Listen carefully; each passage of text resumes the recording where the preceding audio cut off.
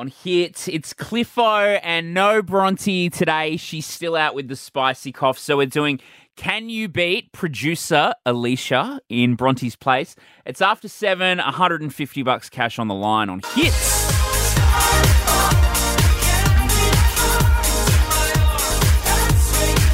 And we do want to talk about stars and moons and astrology and all that sort of stuff because funny situation unfolded in the office here yesterday, which I'll get into in just a sec. But firstly, our guest is Catherine Gillies.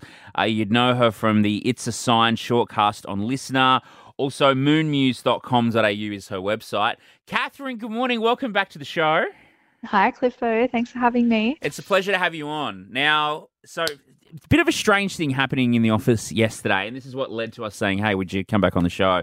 So there was three of us sitting around yesterday discussing how Sunday night into Monday morning, we all had an awful sleep.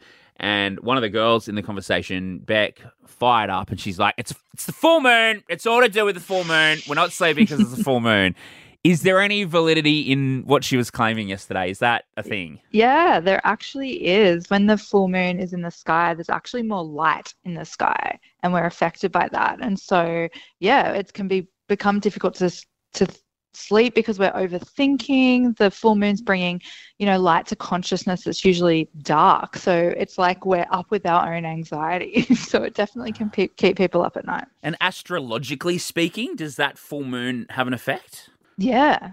So every month it's like, well, the tides are affected by the moon and we're full of water. So, of course, it's going to affect our emotions. Never thought of it that way. Mm-hmm. So what do we do to take care of ourselves, like look after ourselves and make sure we're as good as we can be?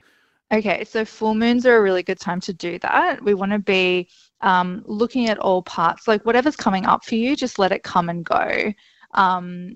Virgo is really about discernment. This is a full moon in Virgo at 16 degrees, and Virgo is about getting rid.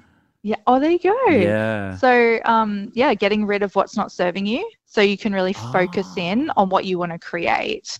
It's kind of like the digestion system in the body, Virgo. So it's like releasing, so you can focus because Virgos are quite perfectionistic. So just be gentle on yourself and anyone listening. Virgos can be self-critical, so just be very gentle on yourself and others this full moon, and really focus on your big visions. Oh, it's like you were just describing me to a T there too. That's interesting. All right, well, hopefully some more sleep on the cards for me over the next. How long's the full moon hang around for? I guess it's starting to fade out now, isn't it? It's only a couple of days. Yeah, so it's official tonight. Okay, tonight is the full moon. Mm-hmm. Oh, at 11:40 p.m. Woo! Yep. All right, might be a sleepless one tonight.